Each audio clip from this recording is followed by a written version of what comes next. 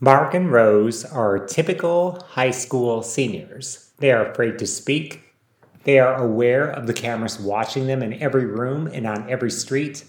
And they are smart enough to walk away if anyone dares to discuss the place known only as the island. They know how to stay invisible.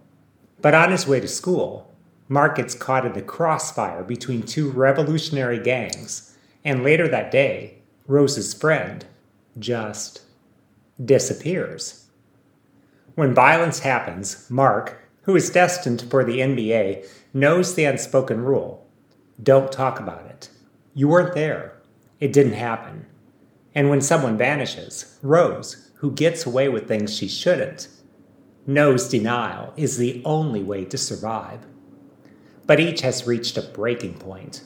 Mark decides to smuggle his family out of the country, and Rose will risk everything to get her friend back. The Forbidden Novel is the story of two people who live in a nation hell-bent on domination and control. Will they be crushed beneath the wheel, or will freedom strike back? Here is an excerpt from Chapter 1. Chapter 1, Under the Surface. The new boy seemed fake to Rose, as if he were playing a role like a professional actor. Even his appearance seemed calculated. Black hair and a sloppy buzz cut, probably done last week so that it would look like his parents made him get it. School-issued khakis and a red shirt, just a little too perfect, like he put them on before ironing out the creases from the package. Shoes that were popular 4 years ago, but looking like they came from storage.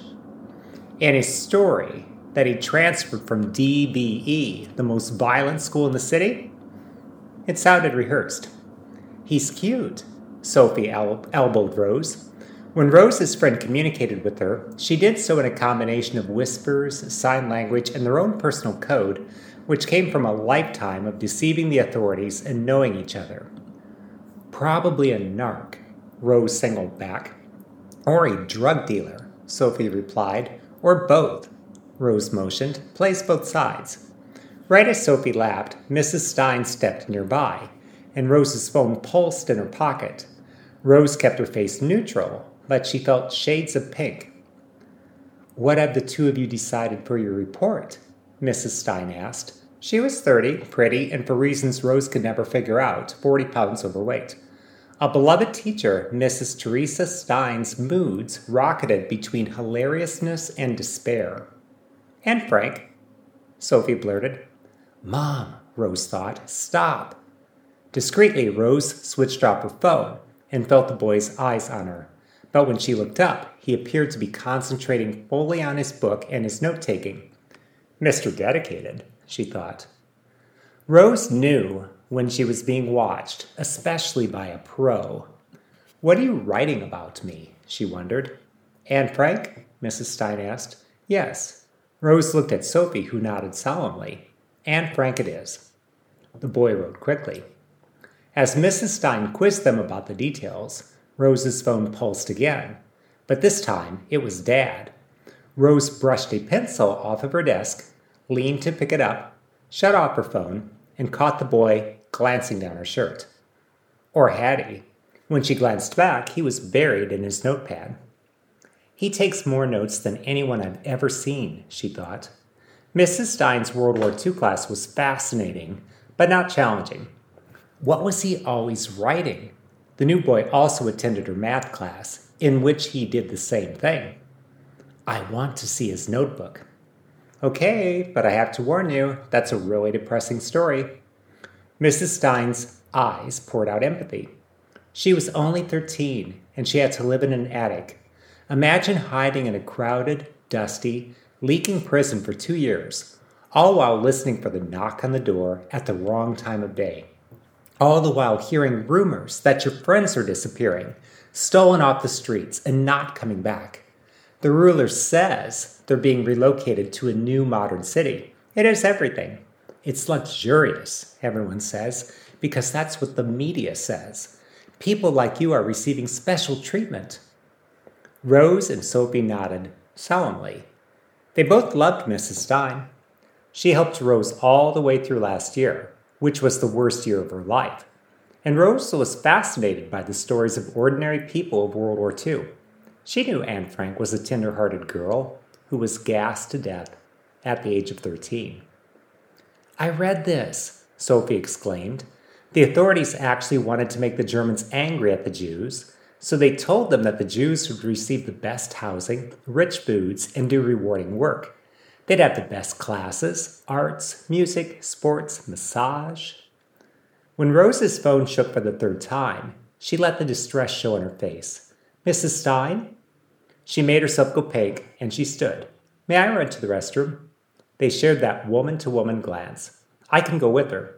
Sophie shot to her feet opportunistically.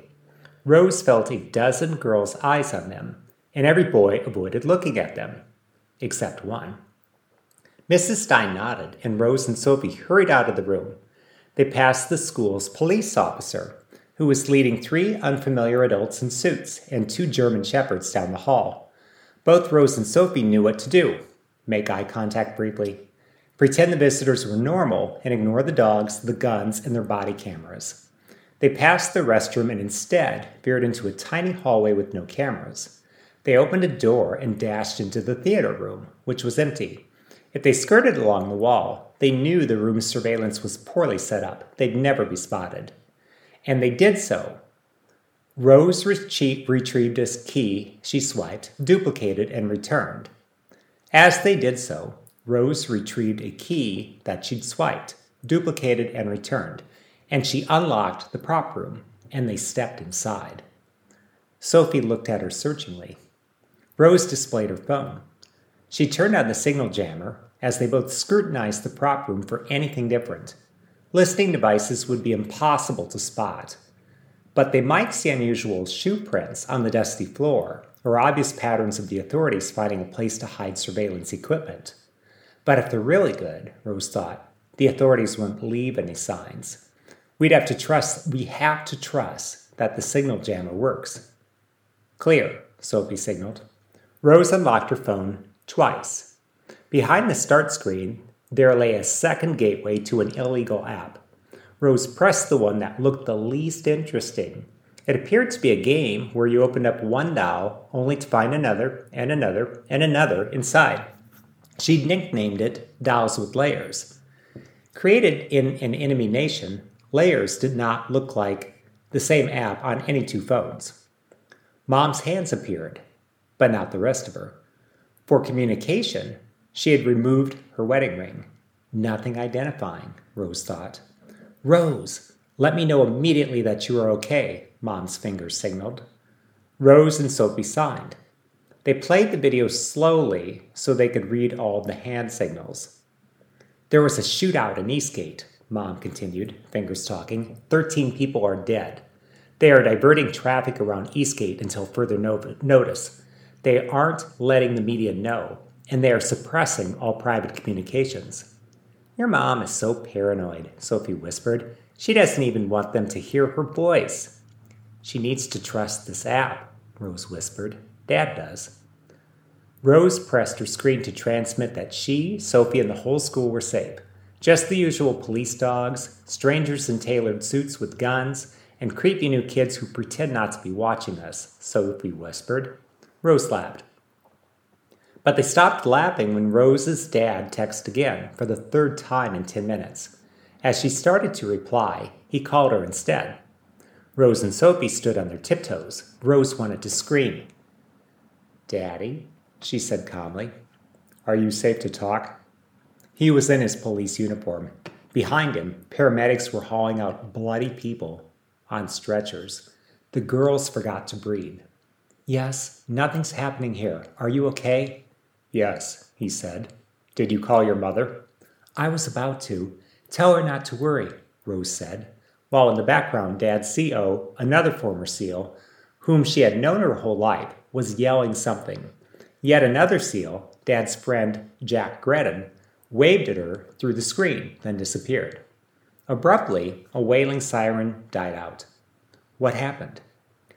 2 paramilitaries decided today was a good day for a street battle, he said.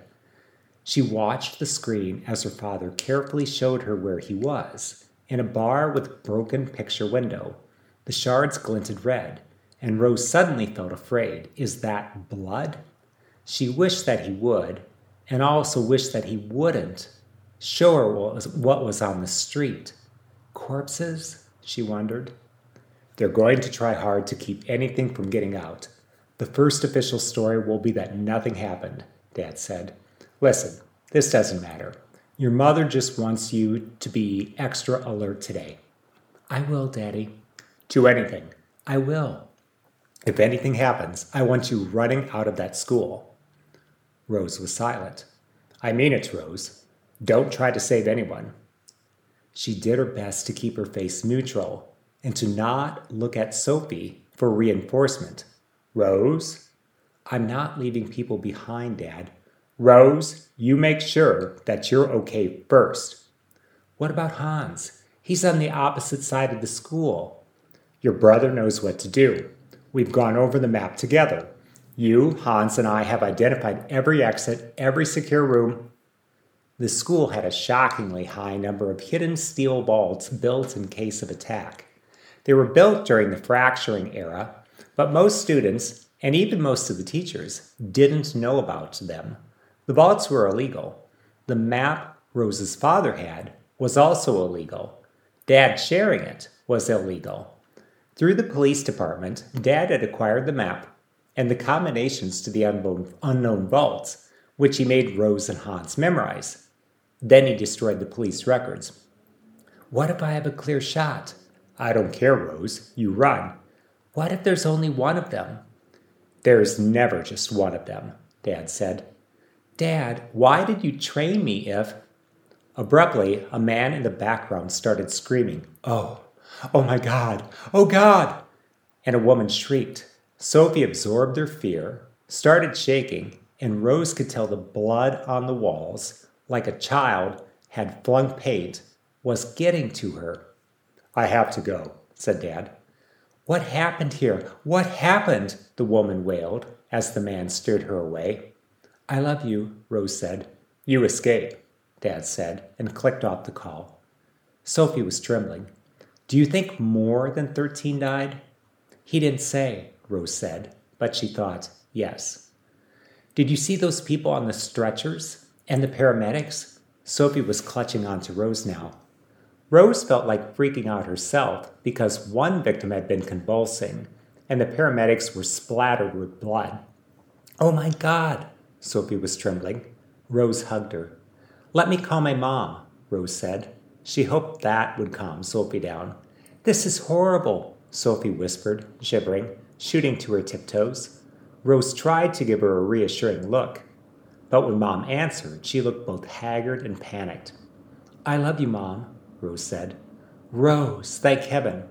Mom looked beside herself. In the kitchen, Rose saw that her 4-year-old sister Inge was mixing vegetables they had grown themselves. Nearby, in a pan, sat a chicken, freshly killed and cleaned. Her dangling hair touched her chin, and Inge lit up the moment she saw Rose. Why didn't you respond? Mom asked. I'm sorry, Rose said. You're in class. Mom nodded. She was talking to herself as much as Rose. Hi, Sophie. Hi. Rose could tell Sophie was trying to compose herself. They have strict foam rules, Mom recited. Which everyone breaks, said Sophie. Mom, I really didn't mean to scare you, Rose murmured. She couldn't take her eyes off of Inge, who was starting to sing to herself. I'm sorry I get so rattled, Mom said. I should trust that you'll be safe. Except her gaze was skittish, and Rose knew what Mom had said before. The school only has 6 armed guards. What if a paramilitary shows up? And that concludes this excerpt of the first chapter of The Forbidden Book. Thank you for listening.